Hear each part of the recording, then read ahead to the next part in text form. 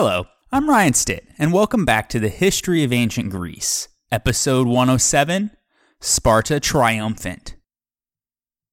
At the end of the last episode, Athens somehow, with an ad hoc fleet and crew, managed to win a huge naval victory at Arginusa, in which they killed the Spartan commander and practically annihilated his fleet. But the Athenians did the opposite of capitalize on this incredible success. Instead, in their anger at their general's failure to collect their own war dead in a violent post-battle storm, they put them on trial and had them executed. This was a huge mistake with disastrous consequences, as it removed the Athenians' most experienced and successful military leaders. And so they now had to face the challenge of Lysander and Persia without their most experienced commanders, and those who were selected in their place must have been unnerved that the same fate could await them. The Athenians immediately came to regret their rashness, and the city was not only in mourning for their war dead, but also for their foolishness. Just 3 months later, the city would publicly mourn even further over the recent passings of their two dramatic geniuses, Euripides and Sophocles. At some point after his last performance at the city Dionysia in 408 BC, Euripides migrated to the Macedonian royal court at Pella, where he had been commissioned to compose plays for King Archelaus. But in early 406 BC, while out on a hunting trip with the king's royal entourage, the 74-year-old Euripides was said to have been torn to death by the king's dogs. Before this gruesome death, though, Euripides had written 3 plays that would be performed posthumously at the city Dionysia the following spring in 405 BC, under the direction of either his son or his nephew. Whoever it was won first prize, and included among the 3 plays were the Bacchae and Iphigenia in Aulis, both of which have survived, as well as Alcmaeon and Corinth, which has been lost. On the other hand, the slightly older Sophocles also died over the winter of 406-405 BC, at the age of 90, likely from natural causes. And so, in this time of mourning, as a sort of tribute, Aristophanes produced the Batrachoi, or Frogs, his last surviving play during the turbulent era of the Peloponnesian War. It received first place at the Linnea in early 405 BC, and it gives us an exaggerated but instructive parody of the styles of both Aeschylus and Euripides. Unfortunately, Sophocles had died after the play was already written, and was during its first phase of production. So Aristophanes did not have enough time to rewrite him in it as one of the major characters, but he was able to insert many scattered references to him throughout. The Frogs begins with the entrance of Dionysus, the patron god of the theater, ludicrously disguised as an effeminate Heracles, as he is dressed not only in his customary yellow woman's dressing robe and buskins, but is also covered by a lion hide and carrying a club. He is accompanied by a slave named Xanthias, who is riding a donkey and carrying his master's luggage on a pole over his shoulder. Xanthias is portrayed as being smarter and braver than his master, who routinely makes critical errors that force Xanthias to improvise in order to protect him and to prevent him from looking incompetent. But this only allows Dionysus to continue to make mistakes with no consequences whatsoever. Dionysus says that he wishes to go down to the underworld in order to bring back a tragic poet to Athens, since, as he claims, there is none left of any worth in the city. In order to find a reliable path to the underworld, he is seeking advice from his half-brother, Heracles, who has been there before, since one of his 12 labors was to kidnap Hades' 3-headed dog Cerberus. When Dionysus arrives at his doorstep, Heracles sees his effeminate half-brother dressed up like him and laughs uncontrollably. Dionysus then explains that he needs to go to the underworld in order to bring back Euripides from the dead, and thus restore the prestige of Athenian tragedy. Because, quote, I need a poet who can really write. Nowadays, it seems like many are gone, and those that live are bad, end quote. Heracles responds by naming a number of capable young poets, such as Agathon, whose tragic victory was the reason for celebrating in Plato's Symposium, and Iophon, the son of Sophocles. But Dionysus contends that none of them are genuine, as they are, quote, insufficient squeakers, twittering like a choir of swallows, and a disgrace to their calling, end quote. Then he asks, which road is the quickest to get to the underworld? to which Heracles replies that he can either hang himself, drink poison, or jump off a tower. Basically, he jokes that the quickest way to the underworld is for one to kill themselves. But then Heracles tells him of a longer journey across a large lake, which he himself had taken, possibly Lake Acheron in the region of Epirus in northwestern Greece, but warns that there would be many terrors which he might encounter along the way, such as snakes, wild beasts, the great mire of filth, and the eternal stream of dung. Undeterred, Dionysus chooses this option. Dionysus and Xanthias then exit the stage, and when they return, they arrive at the aforementioned lake. There, they meet Charon, the ferryman of the dead, who agrees to escort Dionysus across the marshy waters into the underworld, but Xanthias, who is a slave, is not allowed in the boat and has to walk around it. The catch for using Charon's boat, though, is that Dionysus must row his own way. It's from this scene where we see the frogs, after which the play is named. As Dionysus tiresomely rows the oars and continually complains about his sore bottom and his blisters, a chorus of frogs, not to be confused with the main chorus, mock and greatly annoy him. In particular, they break out into a repetitive rowing chant of brekakek coax, coax, brekakek coax, coax, brekakek coax, coax. When the frogs refuse to be silenced, an irritated Dionysus shouts, quote, "Now listen, you lyrical twerps. I don't give a damn for your burps." End quote. When Dionysus finally arrives at the far side of the lake, he meets up with Xanthias, who tells him of his encounter with the Empusa, a shape-shifting monster supposedly with a single copper leg and commanded by Hecate, who we described in episode 80. Then, Dionysus and Xanthias are approached by a singing and dancing chorus of Eleusinian initiates, chanting hymns to Demeter, Persephone, and Iacchus. The two travelers decide to join the dance. When the chorus is finished being sung, they find themselves in front of Hades' palace, and several farcical scenes of mistaken identity ensue. Upon knocking on the door, Dionysus is greeted by the doorkeeper, Iacchus, who mistakes him for Heracles due to his attire.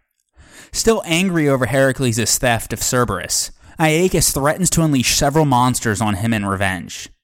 So when Iacchus goes off to fetch them, a frightened Dionysus exchanges clothes with Xanthias. Then, a maidservant of Persephone arrives. She's excited to see Heracles again and invites him to a feast with the dancing virgin girls. Xanthias is more than happy to oblige, but after the maid exits the stage, Dionysus quickly wants to trade back the clothes in order to attend such a feast. But as soon as Dionysus is back in his Heracles disguise, he encounters two people angry at his half-brother, and so he makes Xanthias trade a third time. When Iacchus returns with assistance to confront the alleged Heracles, which is now Xanthias, he offers to allow him to torture his slave, which is now Dionysus, in order to obtain the truth as to whether or not he is really a thief. After each is whipped, the terrified Dionysus shouts out that he isn't actually a slave, but that he is a god. Not wanting to torture a god, it is determined that both Dionysus and Xanthias will be brought before Iacchus' masters, Hades and Persephone, in order to ascertain the truth. As everyone exits the stage, the chorus comes on for the Parabasis. When Xanthias, Iacchus, and his two attendants return to the stage, it is revealed that Hades and Persephone had verified Dionysus' true identity. After a brief conversation, Xanthias overhears shouting coming from inside Hades' palace. Iacchus tells him that there is trouble in Hades. Quote, "There is a custom down here that applies to all the fine arts and skilled professions. Whoever's the best in each discipline has the right to his dinner in the great hall with his own chair of honor." End quote. Xanthias learns that Aeschylus had the chair, but now that Euripides has come to Hades, he has challenged him for it, and he appealed to all the cutthroats and murderers for support. So Hades decided to have a contest for the throne of tragedy. Aeschylus and Euripides are the only competitors, because with typical modesty, Sophocles has declined to challenge them. When Xanthias inquired about who was the judge of the contest, Iacchus said it would be difficult to find someone clever enough in the underworld. But later, because he is the god of theater, Dionysus was asked by Hades himself to mediate the contest. Then, everyone exits the stage, The chorus comes back on, and after a brief song, there is a complete change of scene to the Hall of Hades, who himself is sitting on his throne and with Dionysus, Aeschylus, and Euripides in the foreground. As the contest begins, the two playwrights take turns quoting verses from their plays and making fun of the other. The challenger Euripides first attacks Aeschylus, quote, "I saw through him years ago all that rugged grandeur. It's all so uncultivated and unrestrained. No subtlety whatsoever, just a torrent of verbiage," end quote. Aeschylus responds that his plays have lived on while Euripides' works have died with him. Throughout the contest, the two poets make references to their plays. At one point, Euripides argues that the characters in his are better because they are more true to life and logical. Quote, "I write about everyday things, which the audience knows about and could take up on if necessary.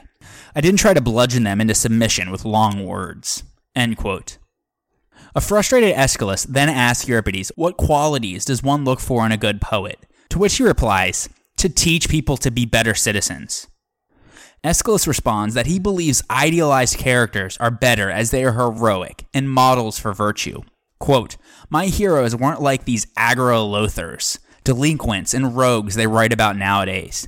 They were real heroes, breathing spears and swords," end quote. Aeschylus also mocks Euripides' verse as predictable and formulaic by having his opponent quote lines from many of his prologues, each time interrupting the declamation with the same phrase, "Leucothion apollesin," or "lost his little flask of oil." The passage here has given rise to the term lekathon for this type of rhythmic group in poetry. Euripides counters by demonstrating the alleged monotony of Aeschylus' choral songs, parodying excerpts from his works and having each citation end in the same refrain, "He kolpon o pelethes ep eragon." "Oh, what a stroke! Won't you come to the rescue?" from Aeschylus' lost play, Myrmidons. Aeschylus retorts to this by mocking Euripides' choral meters and lyric monodies with castanets. During the contest, though, Dionysus redeems himself for his earlier role as the butt of every joke. He now rules the stage, adjudicating the contestants' squabbles fairly, breaking up their prolonged rants, and applying a deep understanding of Greek tragedy. Finally, Aeschylus grows tired of the contest, and so to end the debate, he asks for the scales to be brought in, and each are told to tell a few lines into it. The poetry of the two playwrights is weighed and measured, and whoever's lines have the most weight, or substance, will cause the balance to tip in their favor. Euripides produces verses that mention the ship Argo, persuasion, and a mace. Aeschylus responds with the river Spercheios, death, 2 crashed chariots, and 2 dead charioteers. Since the latter verses literally refer to heavier objects, Aeschylus wins, but Dionysus is still unable to decide whom he will revive. He finally decides to take the poet who gives the best advice about how to save Athens. Looking at both men, he says, quote, "I came down here for a poet. What for? To save a city, of course. Otherwise, there won't be any more drama festivals. And then where would I be? I'll judge between you on this alone. I shall select the man my soul desires." End quote. Euripides gives cleverly worded but essentially meaningless answers, while Aeschylus provides more practical, Themistoclean-like advice by saying that they should commit everything to the war at sea and look after the navy in order to win. In the end, Dionysus decides to take Aeschylus back instead of Euripides. Of course, feeling betrayed, Euripides calls him a traitor. Hades allows Aeschylus to return to life so that he may share his patriotic wisdom with the current generation and save Athens in their hour of need. And so Hades advises him to educate the fools. As Aeschylus walks away, he tells him to keep that lying, foul-mouthed rogue, Euripides, out of his chair, and instead give it to Sophocles while he is gone. Aristophanes, who used his plays to critique Athenian society, its political unrest, and involvement in the war against Sparta, wrote The Frogs during a time when the military and political power in the city was on the verge of utter collapse.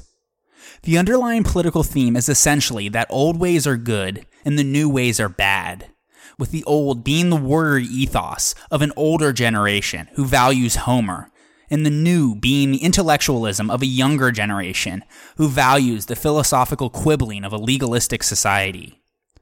The Frogs was received so well at the Linnea that the public even demanded that it be performed again, likely a few months later at the city Dionysia. This was a rare honor indeed. In fact, throughout most of the 5th century BC, dramatic plays, both tragedy and comedy, only received a single performance when first produced, and Aristophanes' Frogs would be the first exception. That's because the play's political themes of Athenian reconciliation, unity, and commitment to the navy were so powerful and admired by the citizen body. The play also had a salute to the slaves who had earned their citizenship at Arginusae. Many of these new Athenians were taking their places in the theater for the first time, freed from bondage by their own heroism. Finally, the play contains solid, serious messages which represent significant differences from Aristophanes' general critiques of policy and peoples and his idealistic thoughts of peace.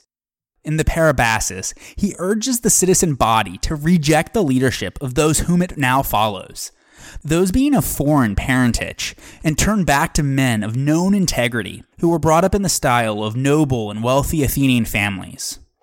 Some scholars also contend that at several points in the play, Aristophanes subtly hints at the exiled Alcibiades, who he likely believed would conduct the war better than those running it now.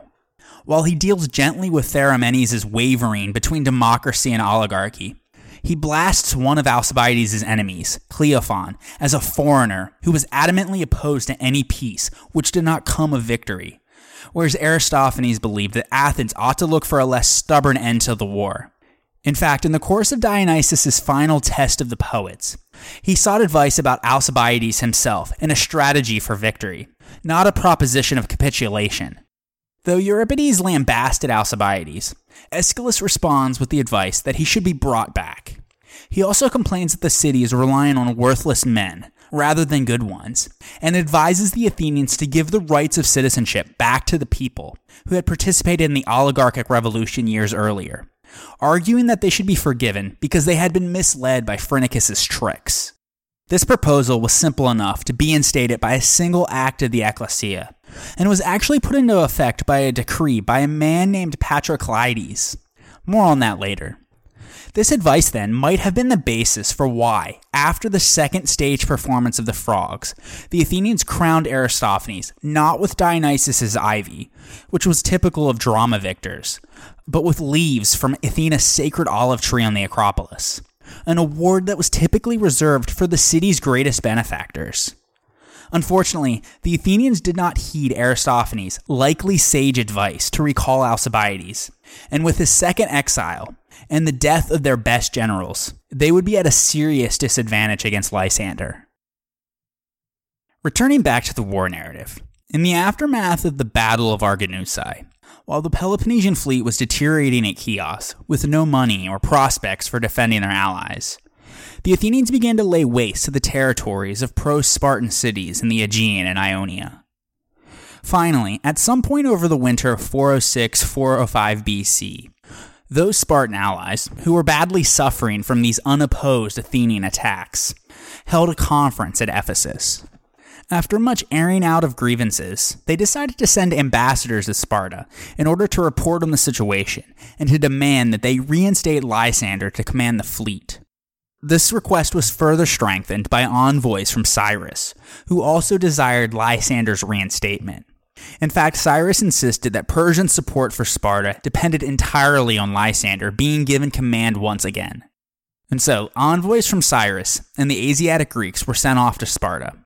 Because the Athenians had rejected their most recent peace offer, when these envoys arrived and stated these conditions to the Spartan ephors, Lysander's faction could no longer be denied, and it was agreed that he must be sent back out immediately.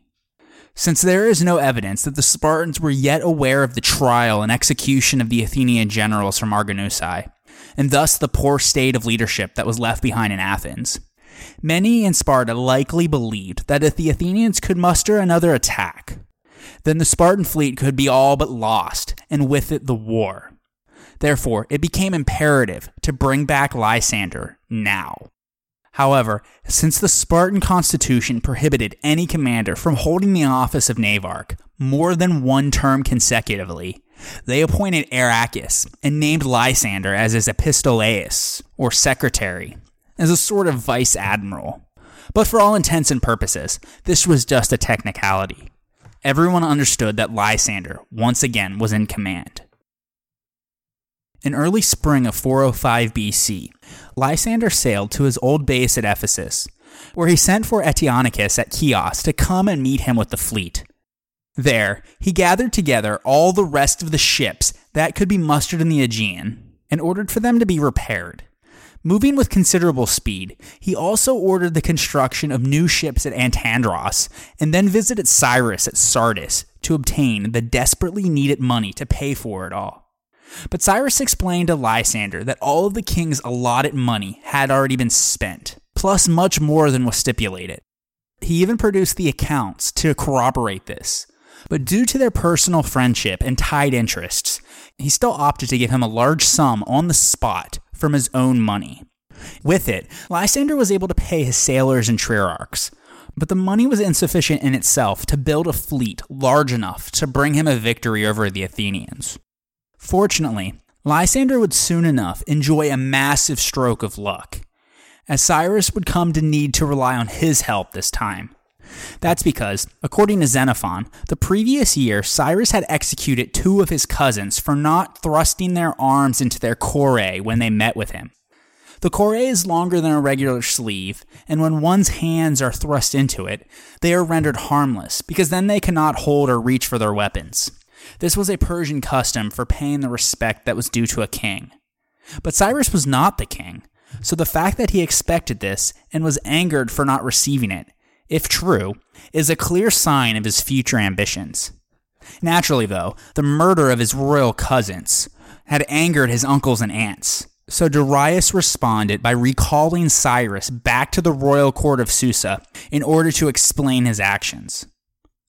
There are some oddities about this passage in Xenophon, though, and so some scholars think that it is a spurious account, and that he was actually only returning due to his father's illness, which, as we will see, will take his life. No matter the reason, though, what is for sure is that the young prince needed to leave Sardis for Susa, but he couldn't trust just any Persian or local Lydian to govern in his absence. Instead, he took the remarkable step of summoning Lysander back to Sardis from Ephesus and appointing him, a Spartan, as a satrap in his place. He left him with all of the revenues from all Persian cities of Asia Minor, and the right to collect the tribute due from those cities that was allocated to Cyrus personally, and thus was considered his personal property. The revenue from the rest of the cities presumably belonged to the government, and was designated to cover administrative expenses. Therefore, Cyrus gave Lysander access to a continuous stream of funds, with which he could expand the Peloponnesian fleet without fear of the funds drying up prematurely. Lysander's only command was that he did not attack the Athenians until he had a clear numerical advantage. That request suited Lysander well, though, as it still would be some time for him to bring his crews back up to his own high standard of training. So after reminding Lysander that he trusted him and that he was a friend of both him and Sparta, Cyrus departed on his long journey inland to see his father, who he would find on his deathbed, and then get embroiled in a succession dispute, which we will cover in a future episode. Afterwards, with the resources of an entire wealthy Persian province at his disposal, Lysander began to distribute the funds to pay his forces and to reconstitute his fleet. At the same time, the Athenian generals at Samos were also preparing their navy for an inevitable rematch with Sparta. In addition to Conon, Adamantus, and Philocles, 3 other men, Menandros, Tydeus, and Kephisodos, were elevated to the rank of general, for a total of 6. In the meantime, Lysander set out to undo the influence fomented in Ionia by Callicratidas, who had awakened a powerful pan-Hellenic, anti-Persian sentiment in the region. As the newly appointed Persian satrap, if Lysander allowed this to remain, it would undermine political support for him among the Asiatic Greeks. This was especially the case at Miletus, where a democratic government unfriendly to him was in power. So his first action was to depose it. But since Miletus was a Spartan ally, he could not just attack it. So he had to resort to trickery and deception by privately encouraging his supporters to rebel against its ruling democracy. According to Xenophon, a coup was launched while the festival of Dionysus was being celebrated. Lysander's supporters killed around 340 pro-democratic, pro-Athenian Milesians, both in their homes and in the Agora, and drove more than 1,000 others out of the city. These refugees were received kindly by Pharnabazus, and he gave each of them some money and settled them in Lydia.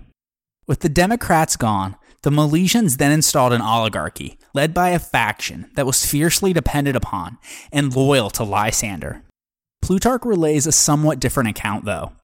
He says that after the uprising had begun at Miletus, Lysander quickly came up from Ephesus and entered the city, where he pretended to be angry and rebuked the conspirators for their actions, while telling the leading men of the Democratic faction to not be fearful and that he would set everything straight. Therefore, they did not flee the city but remained. Then, when their trust was placed in him, he had them all slaughtered. Regardless of how it happened, though, the Democratic leaders were killed in some way. The rest fled the city. Lysander's oligarchic friends were now in control, and the deception used to take Miletus would be a harbinger of his methods in the future. When Lysander had sailed from Ephesus to Miletus, he had to go past the Athenian fleet at Samos. As the Peloponnesian crews had not yet been whipped into top form, the numerically superior Athenian fleet ought to have been on alert, intercepted them, and forced a battle, but they didn't. Their hesitation was a result of their new generals, who were less experienced and lacked the confidence necessary to attack Lysander. Their caution here would be very costly, because Lysander took notice, and when he departed Miletus, he soon turned the strategic situation towards his favor. He knew that the war had to be won in the Hellespont, but despite their inaction earlier, he also knew that if he were to just sail north into these waters, the Athenians would be forced to attack him. So in order to divert their attention, he first set out southwards for the Keramaios Gulf in Caria, where he made an assault against the Athenian allied town of Kedriai. On the second day, he captured the town by force, killing the men and enslaving its women and children, who were a people of mixed Greek and non-Greek heritage. This was an act of deliberate terror meant to discourage resistance by Athens' other allies. Then he continued south to Rhodes, and there he set off westwards on a series of campaigns throughout the Aegean, which are found in Plutarch and Diodorus, but not in Xenophon. In any case, along the way, he attacked and seized numerous islands that had Athenian-held cities. As he approached Athens itself, he also raided Aegina, Salamis, and the Attic coastline. Even the most fearful Athenian commanders could not allow this to go unopposed, so they were forced to set out from Samos in pursuit. But in a massive game of cat and mouse, as they sailed towards Athens, Lysander evaded them and raced back across the southern Aegean to Rhodes. From there, he hurried northwards along the coast, and by the late summer, he made his way into the Hellespont, where he established his base at the Spartan-controlled city of Abydos. From there, he met up with the Spartan garrison commander Thorax. Together, they coordinated a joint attack by land and by sea on the strategically important city of Lampsacus, an Athenian ally which laid about 30 miles inside the Hellespont on the Thracian Chersonese. They captured it by force, and the soldiers plundered the city, which was rich with wine, grain, and other necessities. Yet Lysander did not let his men run completely roughshod. He released those inhabitants taken captive who were freeborn Greeks, as Callicratidas had done before. He allowed the Athenian garrison in the city to leave under truce, and he left Lampsacus in the hands of its own citizens. These three orders do not appear in any one source, but bring together what Xenophon, Plutarch, and Diodorus all say about the end of the assault. This victory was as much a symbol of his leniency as his power, and he at least kept the veneer alive that the Spartans were fighting for Greek freedom. Still, Lampsacus' seizure was important as it put Lysander on the doorstep of the Propontis, control of which opened his way to the Bosporus, and with it the strangulation of Athenian trade routes into and out of the Black Sea, from which the city of Athens received the majority of its grain. Meanwhile, while chasing Lysander, the Athenians kept to the open sea as they sailed by Chios rather than the nearby coast, which was a much more normal and convenient course for triremes, since the Asiatic Greek cities on the mainland were now hostile to them and in revolt. It wasn't until the Athenian fleet made it to Elaeus on the Thracian Chersonese that they learned of the fall of Lampsacus.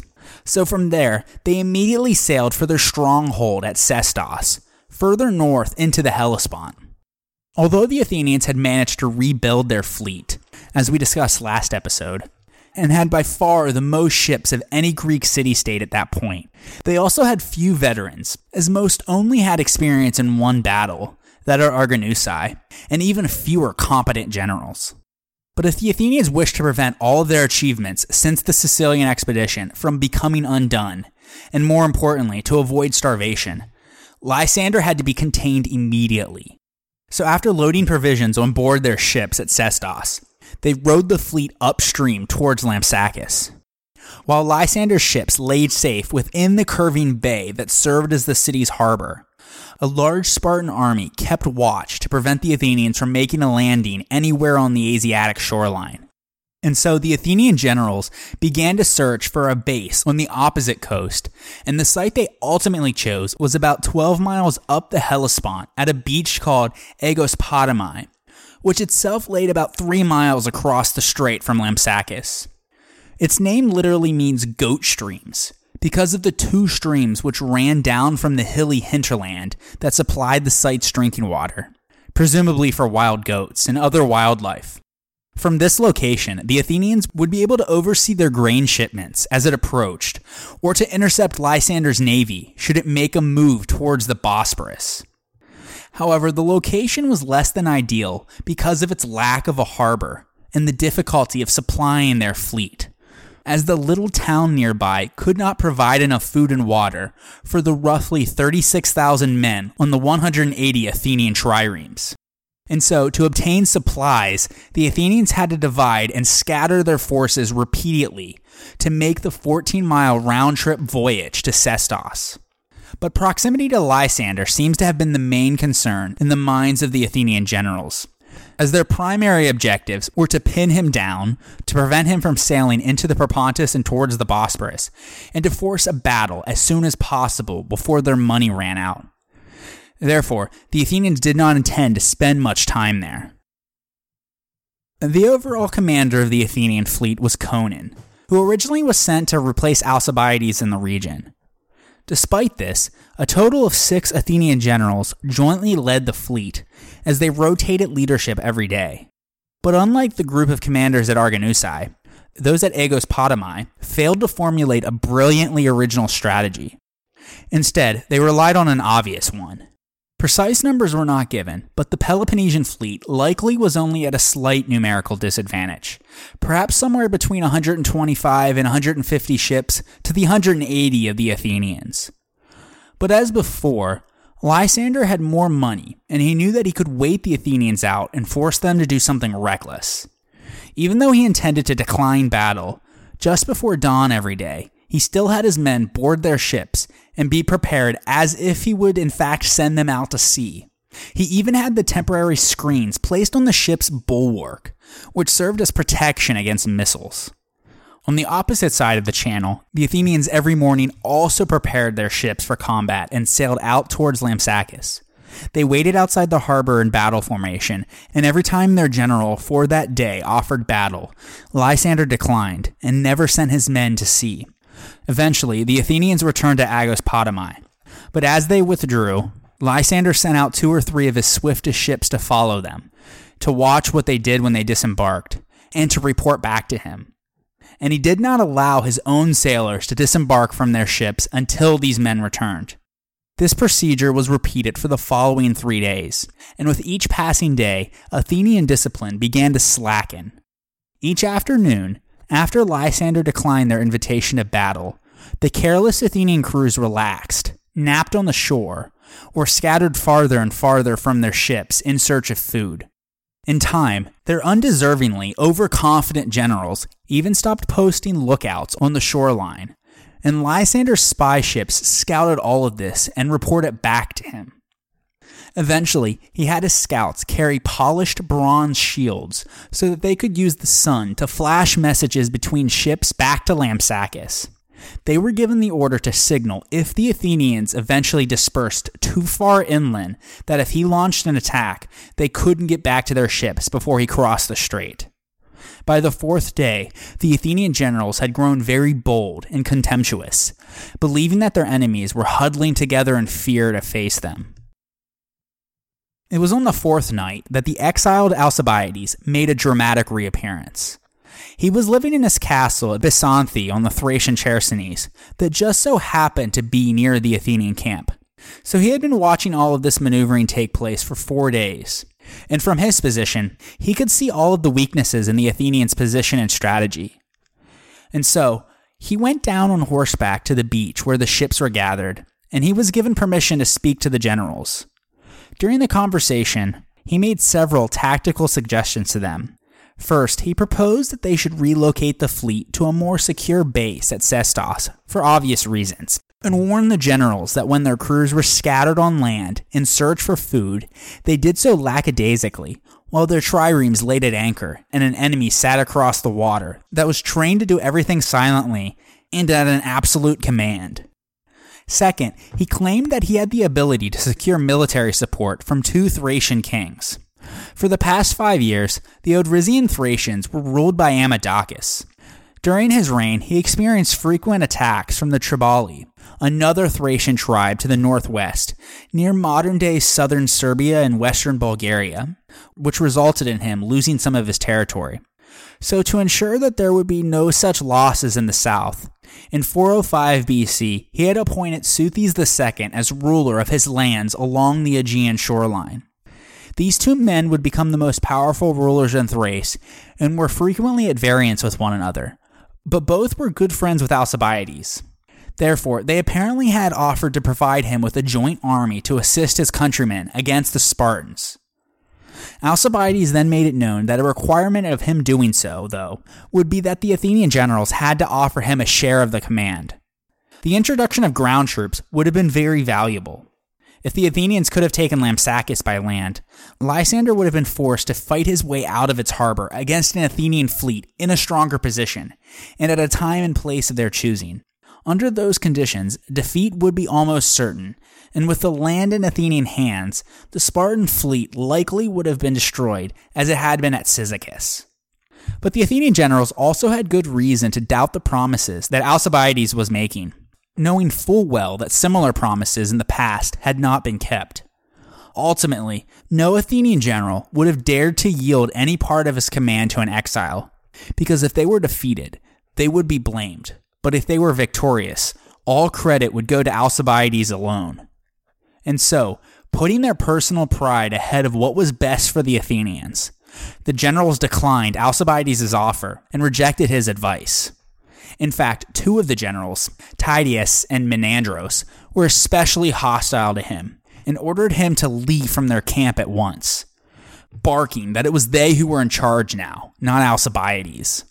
If this offer had come from anyone else, perhaps it would have been something that the Athenian generals would have considered.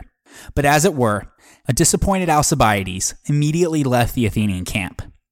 This would be the last time in his life that he came face to face with the Athenian military, and he could only return to his fortress and gaze from a distance at the unfolding events and the fruition of the Athenians' many errors. On the next day, which was the 5th total, the Battle of Agospotami took place. 2 accounts of it exist.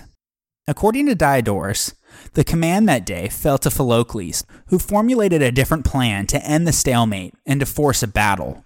With 30 ships, he sailed out in the direction of Sestos, leaving orders to the trierarchs of the other 150 ships to follow him at an appropriate time. He likely wanted to tempt Lysander to pursue his small detachment fleet, such as what occurred at Notium. It's likely that Philocles took note of that and planned to exploit it.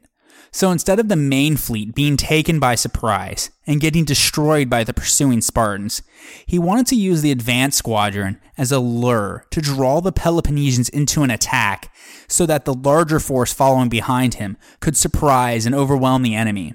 This plan, though, would require effective leadership, great discipline, and excellent timing and coordination between the squadrons. Unfortunately, at this point in the war, these were not qualities that the Athenian fleet or leaders possessed. On the other hand, Lysander every morning had his fleet alert and ready, had observed the enemy's tendencies, and carefully prepared for a strike if a chance should arise. Furthermore, he was well aware that the Athenians would only be able to defeat him through the use of some sort of trick, intending to draw him into a disadvantageous position. So as soon as he saw Philocles' departure, he pounced and was able to cut off his squadron before it got too far downstream. With his superior forces, the small force was immediately routed. His movements were too fast and too coordinated for the disorganized Athenians, and the remainder of their fleet was caught unprepared on the beach. With the remnants of Philocles' squadron fleeing towards them, and Lysander's victorious fleet in hot pursuit, panic ensued, and the Spartans were able to land on the beach's southern end, where a cape blocked their view from the Athenian camp. As their ships reached land, the Spartan troops leaped ashore and sprinted to seize the cape. Once entrenched on the high ground, Eteonicus led the land forces in an assault on the Athenian camp, while Lysander ordered the triremes back out to sea. They immediately sailed towards the place where the Athenian ships were beached, but as they came into the shallows of the water, no enemy ships came out to meet them. So those stationed at the prows of each ship were able to cast their iron grappling hooks into the empty holes in front of them, and the Spartan fleet began to backwater and tow away many captured Athenian ships. In their confusion, some Athenians tried to pull their triremes back to shore, while others climbed on board to resist. At the same time, Lysander and his marines landed and advanced through gaps in between the ships. Together with Eteonicus and his land forces, they were able to seize the Athenian camp, as the stunned Athenians, after all, had no organized land force. Unable to provide resistance, they began to run off in all directions, with the majority heading towards Sestos in order to save their own lives. In contrast, Xenophon relates that, as usual, the entire Athenian fleet came out on the day of the battle, and Lysander remained in the harbor. When the Athenians returned to their camp, the sailors scattered to forage for food, but on this day, they had gone way too far afield, and Lysander's lookouts noticed this. So when the Athenian foragers were in the middle of their return journey, the Spartan lookouts raised their shields as a signal. When Lysander saw the reflected sunlight from his nearest spy ship, he knew that the camp was now left unguarded. So he immediately ordered his fleet, which was primed and waiting, to begin rowing towards a low-lying promontory called Abarnus on the Asiatic shoreline. There, they unloaded their triremes as big masts and cruising sails and deposited them on the shore so as to lighten their weight and make them faster and more maneuverable in battle. These would be collected later if the day's battle went against them and they needed to escape, because Lysander knew that if he were defeated, there would be no returning to Lampsacus. And so, with the triremes stripped for action and their crews back on board, Lysander gave the command, and the fleet sailed with all haste towards the Athenian camp. When Conon became aware that Lysander's fleet was coming right at him, he signaled to his men to get on board their ships and to prepare for battle as quickly as possible. But there would be no sea fighting at all this day, as his men were all scattered and not even close to their ships. And so, some frantic Athenian triarchs desperately tried to man their ships and flee, but due to the lack of available men in the camp at the time, they only managed to fill some of their ships with 2 banks of rowers instead of the normal 3, and some with only even 1, while others still laid on shore completely empty with no rowers at all. Only Conon's ship and 8 others were able to put to sea with their full complement of rowers, including the sacred messenger ship Paralis, and because of that, they were able to evade being captured, whereas the short-manned triremes were eventually overtaken. Whichever account of the battle itself is accurate, the result is clear. The Athenian fleet was obliterated.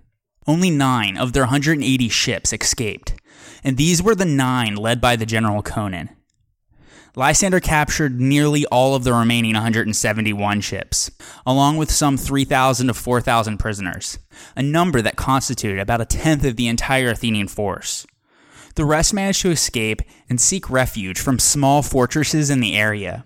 Realizing that there was nothing to be done and that the entire Athenian cause was now lost, Conon and his 9 ships did not stick around but fled to save their own lives. By chance, they came across the masts and sails of Lysander's ships, which had been deposited at Abarnus. Since these 9 Athenian ships had no time to fit out their own vessels for sailing before they made their escape, these Spartan masts and sails not only provided them with the equipment that they would need, but it also ensured that without them, Lysander's fleet would have reduced ability to pursue after them in the open sea. Then, as they sailed out of the Hellespont, the Paralis was dispatched to inform Athens of the disaster, while Conon sailed the rest to Cyprus to seek refuge with Evagrius, the friendly king of Salamis.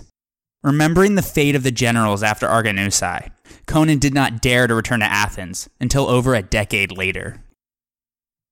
Aigospotamoi would be such a remarkable victory for the Spartans that, of course, like Marathon almost a century earlier, many legends later came to surround the battle. Plutarch records that there were some who declared that the Dioscuri, Castor and Pollux, appeared as twin stars on either side of Lysander's ship, just as he was sailing out of the harbor against the enemy. Others said that an earlier falling of a large stone from the heavens, aka meteorite, about 50 years earlier was later viewed as a portent for this important victory. Whatever the case, the Spartans later commemorated their victory at Aigospotamoi with a dedication at Delphi of statues of the Trierarchs who had fought in the battle. A verse inscription explained the circumstances. Quote, "These men, sailing with Lysander in the swift ships, humbled the might of the city of Kekrops, and made Lacedaemon of the beautiful choruses, the high city of Hellas." End quote. Lysander and his victorious fleet then sailed back to Lampsacus, bringing along with them the captured Athenian ships and prisoners.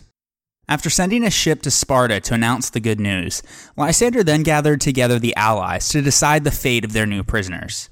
During the course of the war, Sparta's allies had seen their land devastated and their economies ruined, and had suffered many casualties of their own in the fighting. Atrocities on both sides had grown even more horrible as the years went on, but the Athenian massacres and enslavements of the populations of cities like Scione and Milos were especially well known, and victors commonly tended to conveniently forget or even excuse their own excesses and allow themselves to be consumed by the hardships that they have endured. So in the discussion that followed between Sparta's allies, many accusations were made against the Athenians. One specific example cited was a resolution that the Athenians had recently passed in their ecclesia concerning how they would treat their enemies after they won the war. That they would cut off all the right hands of those that they should capture so that they couldn't wield a spear or ply an oar any longer. Another was an Athenian atrocity committed when the captured sailors of a Corinthian and Andrian trireme were thrown overboard, in which Philocles was the general.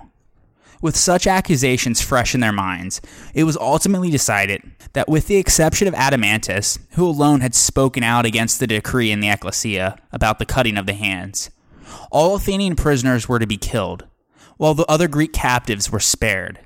Despite his previous harshness towards defeated enemies, we cannot be certain that if this were Lysander's choice alone, he would have killed all the prisoners. The decision, though, was made by Sparta's vengeful allies, and he signed off on it. Philocles was brought forth first to answer for his alleged throwing overboard of the Corinthian and Andrian sailors. His throat was cut, and then followed the slaughter of the rest of the Athenian prisoners. Plutarch says that the number was 3,000, whereas Pausanias gives it as 4,000. Some scholars, though, have doubts that this type of mass execution ever occurred. Whatever the case, Adamantus' leniency here naturally gave rise to later rumors of treason. As a result, some historians suspect that the battle may have been lost due to treachery, perhaps on the part of Adamantus, and perhaps in collusion with the oligarchical faction at Athens, who may have wanted their city defeated in order to overthrow the democracy. But this all remains speculative. For all intents and purposes, the war was now over, and the Athenians would know it soon enough too, as the Paralis was en route to Piraeus with the dismal report. The ship arrived at night, and Xenophon, who was probably present in Athens at the time, relates how the news was received. Quote, "One man passed it on to another, and a sound of wailing arose and extended first from Piraeus, then along the long walls, until it reached the city. That night no one slept. They mourned for the men who had been killed, but more still for themselves, as they thought that they would suffer the kind of fate that they had imposed on the Melians, colonists of the Spartans after they had conquered them by siege, and on the Histiaeans, Scionians, Tauronians, Aeginetans, and many others among the Hellenes." End quote. Basically, the Athenians feared that nothing could save them from suffering the same fate that they themselves had unjustly inflicted against the citizens of smaller states. Not for the sake of avenging any wrongs, but because they had allied themselves with Sparta. The treatment of the prisoners at Aegospotami must have only convinced them further that surrender would likely bring death or slavery, so they chose to continue to resist. On the next day, the ecclesia voted to take all possible measures to defend the city. They resolved to repair the walls, to place guards on all of them, to barricade the entrance to the two military harbors of Zea and Munichia at the Piraeus, which were now empty and useless, and to keep only the Cantharis open to receive shipments of food.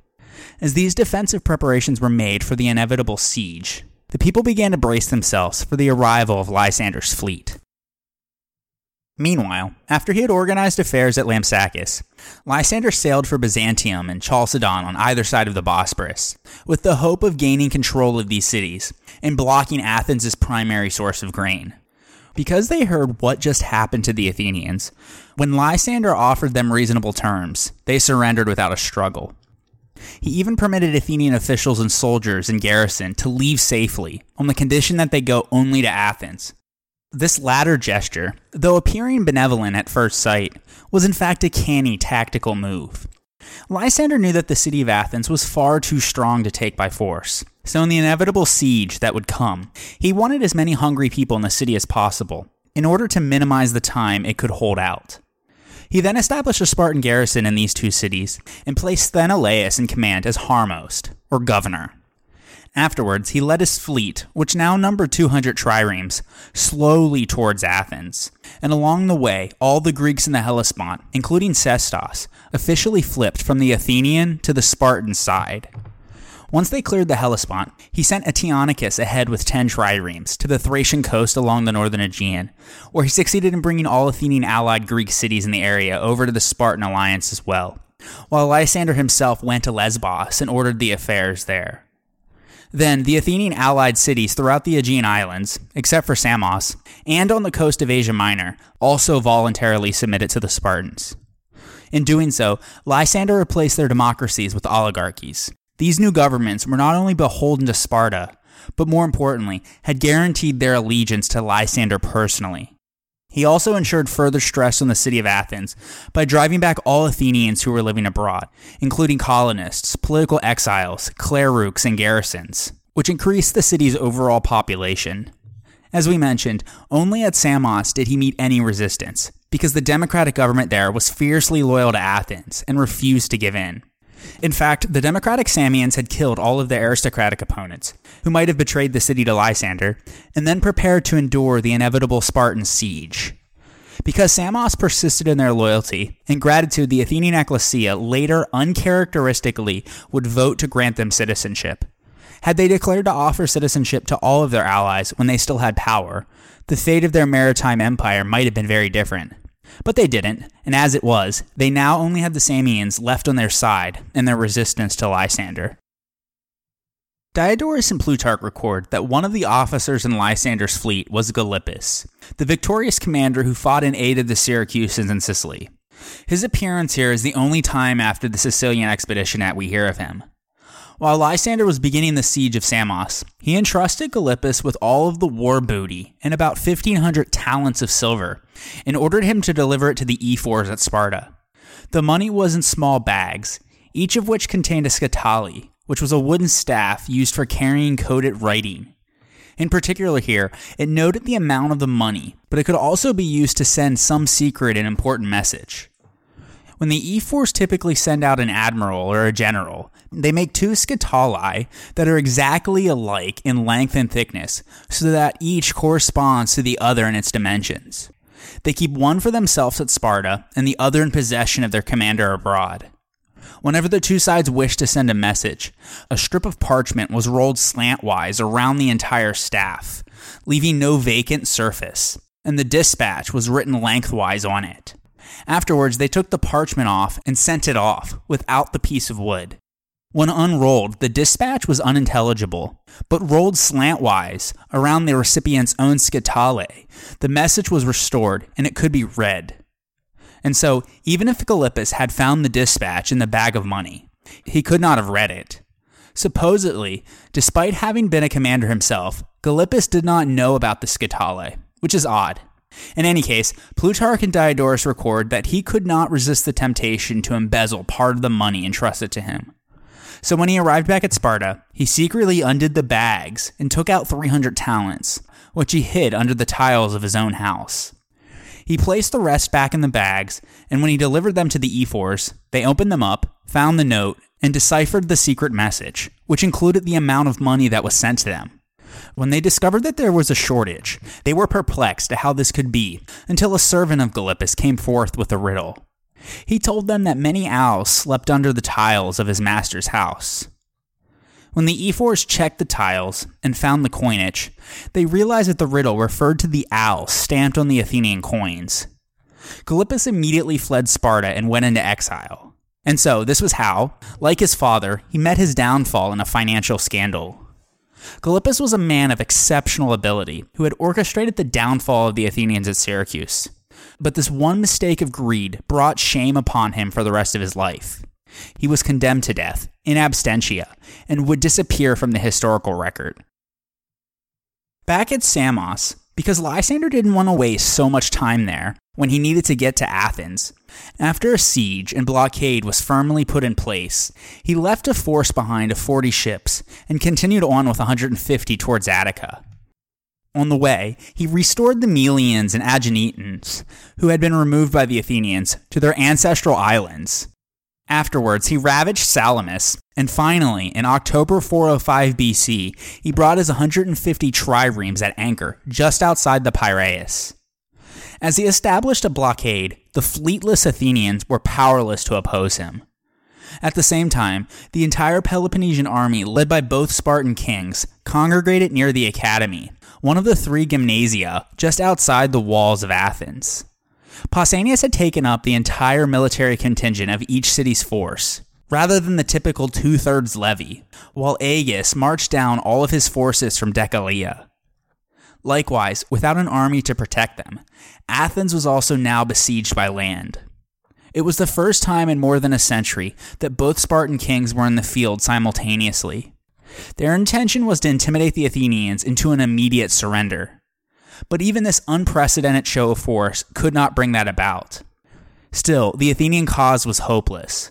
The Spartan victory at Aegospotami had destroyed their fleet, and Sparta's possession of the northeast cut them off from their principal source of grain, while the Spartan occupation of Decelea continued to oppose land transportation.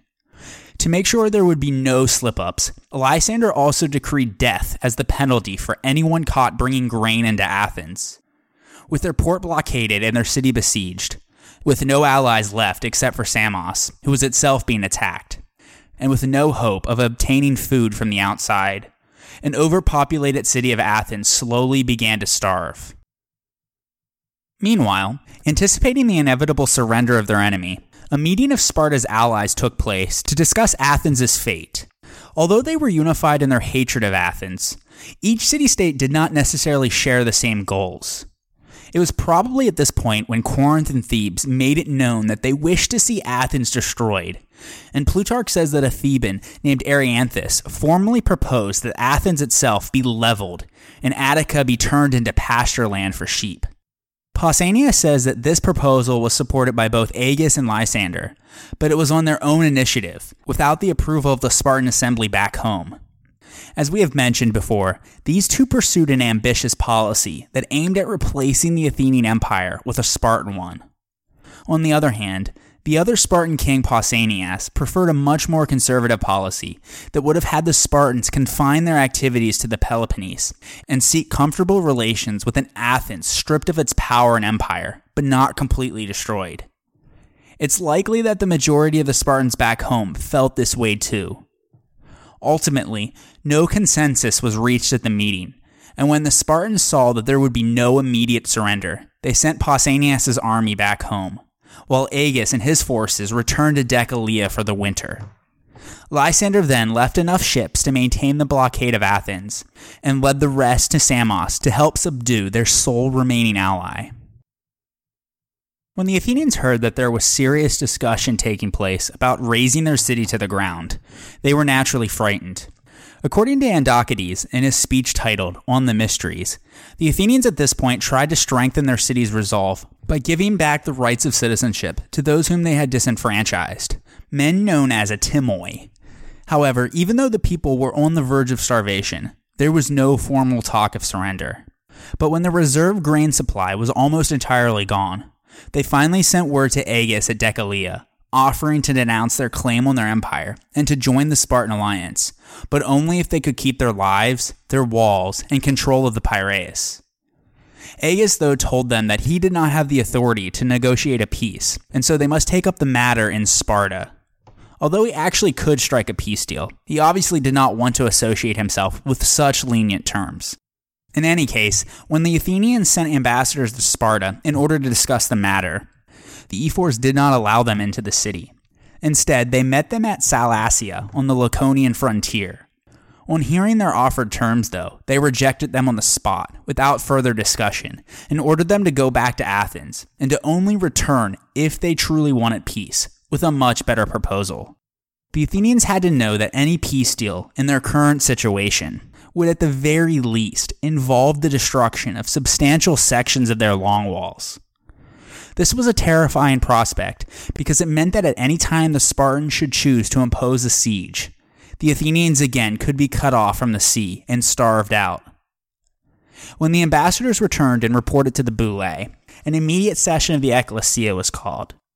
During it, one of the counselors named Archestratus arose and proposed the acceptance of Sparta's conditions. But even in their desperate state, his fellow Athenians would not hear of it. Aeschines, in his speech, titled On the Embassy, reports that they voted to imprison Archestratus for having made the suggestion and passed a motion put forth by Cleophon, which forbade any similar proposal in the future from being spoken. So extreme a reaction could only have been the product of distrust. The Athenians clearly did not believe that the Spartans would keep their word, and that they would kill or enslave them if they surrendered. Therefore, an unconditional surrender was not even up for discussion. But even the demagogue Cleophon could not postpone peace negotiations forever between the Athenians and Spartans. As the months dragged on, and with people literally dying of hunger in the streets, the Athenians finally were willing to risk future danger in an effort to ward off immediate destruction. Theramenes, the very man who had stepped forward to overthrow the 400 when they were willing to betray the city to the Spartans, risked danger once again by doing the exact opposite. True to his moderate nature, he did not wish to accept Sparta's terms outright, or to flatly refuse to negotiate either. Instead, he spoke in the ecclesia and proposed to seek out Lysander in order to learn Sparta's true intentions, namely, whether they wished for the destruction of their walls in order to enslave the Athenians, or as assurance of Athenian good faith. At the same time, according to Lysias, he told the ecclesia that he had discovered something of great value, and so he asked the people to vote to give him full powers in order to negotiate a peace. When pressed to reveal what this valuable information was, he declined to answer and urged the people to trust him, because secrecy was critical if he was to have any success. By now, the starving people were so desperate that they not only were willing to hear him out, but voted to approve his motion. Therefore, that winter, 405-404 BC, Theramenes sailed to Lysander at Samos, where he stayed with him for 3 months. Interestingly enough, during these no doubt anxious 3 months back at Athens, Pausanias records that someone named Onobius was able to get a motion to pass that rescinded the exile status of the historian Thucydides. likely because the city found itself wanting back its former general, as those were in short supply now. As we discussed in episode 88, accounts vary whether he came back to the city, but if he did, it wouldn't be until after the war ended. In any case, when Theramenes finally returned to Athens in early March of 404 BC, he explained his long absence by saying that after Lysander dismissed him with the same message that Agis had given them, he kept him there against his will. This is likely implausible, and even the ancient writers did not believe it.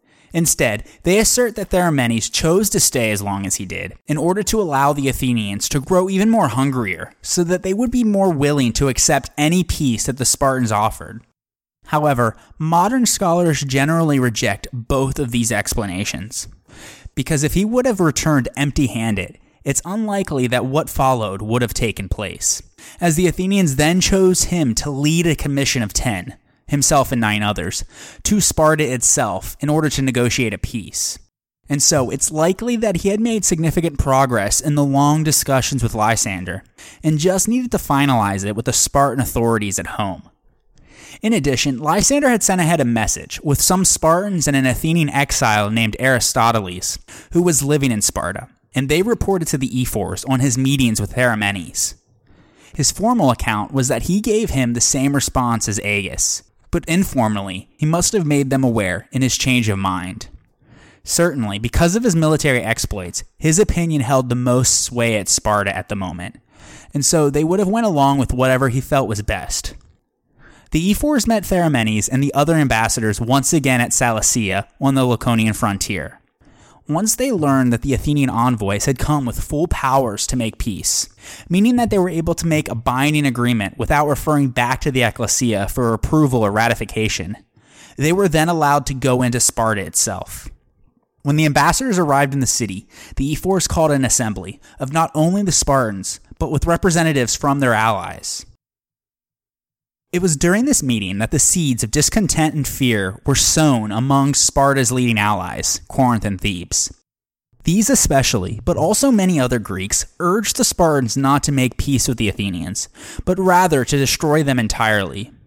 The Spartans, though, ignored their wishes and said that they would not enslave a Greek city that had performed such good service for Hellas during its time of greatest dangers, meaning the Persian Wars. They preferred rather to offer peace to Athens, so long as the Athenians abided by their terms. These likely were what Lysander had told the ephors. In exchange for Athens being left intact and its people alive and free, all of their exiles were to return home, as these were mostly oligarchically minded men friendly to Sparta. Athens was to be governed by its ancestral constitution.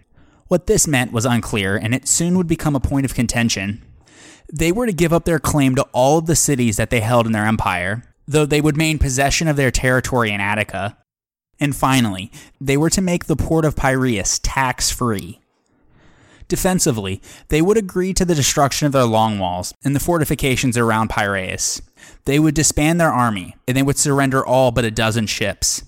These were to be designated for commercial use only, and were probably the sacred ships Paralis and Salaminia, plus the 10 ships dedicated to the 10 Attic tribes. Athens also would become Sparta's ally, and follow the Spartans as their leaders on land and sea, on whatever campaign they should order them to join, which in effect turned Athenian foreign policy over to Spartan control. These terms may seem harsh, but it likely was the best that the Athenians could have expected in their current situation. Even still, some Athenians would continue to resist a peace with Sparta to the bitter end. The chief opponents were uncompromising Democrats like Cleophon, who likely suspected that capitulation would spell the end of democracy, and that the return of bitterly oligarchic exiles meant the death of their current democratic leaders, like himself. Therefore, they voted for what was best for them, and not the city of Athens. So threatening was their influence that the advocates of peace believed that they had to be removed. Eventually, oligarchically minded political clubs won over support of the moderates and gained influence in the Boule. At this point, they appointed 5 ephors to oversee the peace process. Cleophon immediately was put on trial, and he was falsely condemned for evading military service and was executed. So when Theramenes and the other ambassadors returned to Athens in April of 404 BC with Sparta's official peace treaty, they found that the chief obstacle of peace had now been removed. Even then, other influential Athenians continued to complain, and in response, the oligarchic supporters of peace also brought charges against the leading dissidents and had them jailed. Then, on the next day, the Athenians met in the Ecclesia to vote on Sparta's peace proposal. Plutarch records that a young orator named Cleomenes stood up and asked Theramenes if he dared to act contrary to the great Themistocles by surrendering the walls to the Spartans that he himself had erected in defiance to them. In response, Theramenes said, quote, "Young man, I am doing nothing contrary to Themistocles. For the same walls which he erected for the safety of their citizens, we shall tear down for their safety. And if walls made cities prosperous, then Sparta must be in the worst plight of all, since they have none." End quote. Even though to the bitter end some voted against it, the majority accepted the proposal, bringing the war to its official end. Lysander would arrive a few weeks later to enforce the peace terms. The exiles who accompanied him expected this to begin a new era in Athenian history. According to Xenophon, Lysander decided to make a holiday of this historic event. He brought out flute girls, like the ones who perform at symposia, and Sparta's allies, covered with wreaths of flowers, danced and rejoiced as Athens' walls were torn down. So how did Theramenes persuade Lysander to abandon his former stance on the destruction of Athens? And what was the something of great value that he claimed to have discovered? The ancient writers do not say, but Theramenes was a moderate, very smart man, and it's likely that he understood that Sparta would accept nothing less than them giving up their empire, fleet, and walls in exchange for their lives and city. It would not have taken much for him to persuade Lysander that razing Athens to the ground would create a power vacuum and leave Attica prey to an increasingly powerful and ambitious Thebes and their Boeotian subordinates to the north.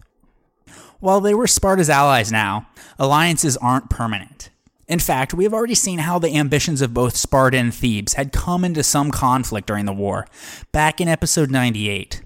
Therefore, it would not be in either Lysander's or Sparta's interest to contribute to the growth of a state that had already grown in size and influence during the course of the war and was currently under the control of a faction that was at best lukewarm to Sparta. It would be far wiser for him and the Spartans to retain a friendly and unthreatening Athens to serve as a buffer and to check on Theban ambitions. In addition, in city-states that had formerly allied to Athens, Lysander had imposed decharchies, or boards of 10 pro-Spartan officials designed to ensure oligarchic government and loyalty to Sparta. These were supported by a Spartan garrison and a harmost, or governor. But for Athens itself, Theramenes likely persuaded him that it would be best to grant the city some degree of autonomy. He probably raised the point that Athens was much larger than the other city-states, and that the Athenians were accustomed to democracy for more than a century. And so 10 men would be too few of a number, and the Athenians would need a government a little bit more complex than just a decharchy, because such a tight regime might antagonize the Athenians and drive them into resistance. As for the something of great value, perhaps Theramenes had received intelligence that the Persian king Darius II was on his deathbed. In a matter of months, his sons would engage in a civil war for the throne. Even though Theramenes had no way of knowing about the chaos that would follow the king's death, he could have known that the older Artaxerxes II, who was in position to succeed Darius, was unfriendly to his younger brother Cyrus, and might have put an end to his command in the West, and with it his power to help Lysander. That might well have changed the balance of power in the situation, as the new king might then revert back to the earlier policy of trying to prevent any one power from emerging among the Greeks. This in turn might lead him to support the weakened Athenians against the stronger Spartans. While Artaxerxes' backing likely wouldn't have reversed the outcome of the war, it could have allowed the Athenians to hold out behind their walls until even better terms could be secured, as well as to encourage Lysander's political opponents at Sparta to undermine his position. And so it was very much in his interest to make a reasonable peace and to install a friendly regime in Athens before Darius died and the news reached Greece. This, of course, is all just speculation. But no matter how or why it came about, Lysander ultimately allowed the Athenians themselves to determine what form of oligarchic pro-Spartan government should be imposed following the war. And that, and its aftermath, will be the topic of the next episode. So join me next time on the History of Ancient Greece, episode 108, The 30 Tyrants.